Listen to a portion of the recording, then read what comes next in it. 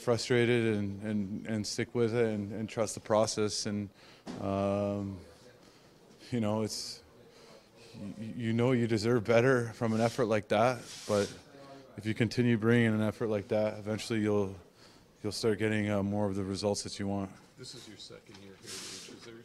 Are there still nights where you see some of the things that 97 does and shake your head? Yeah, just on a day-to-day basis, getting a chance to be on the ice with him, just his speed and his skill and his ability to create opportunities and use his line mates and kind of take over the game is just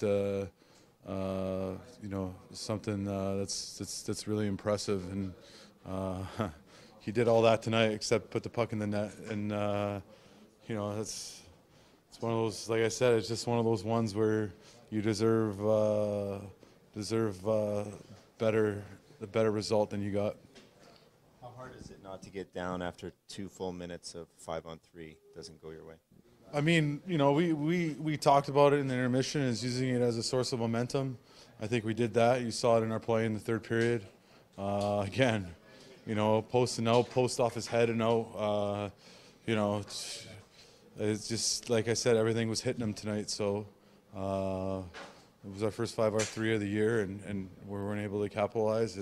But we did a lot of good things on the power play, 5-on-3 and even 5-on-4. Just didn't get the puck to go in the net. How often do you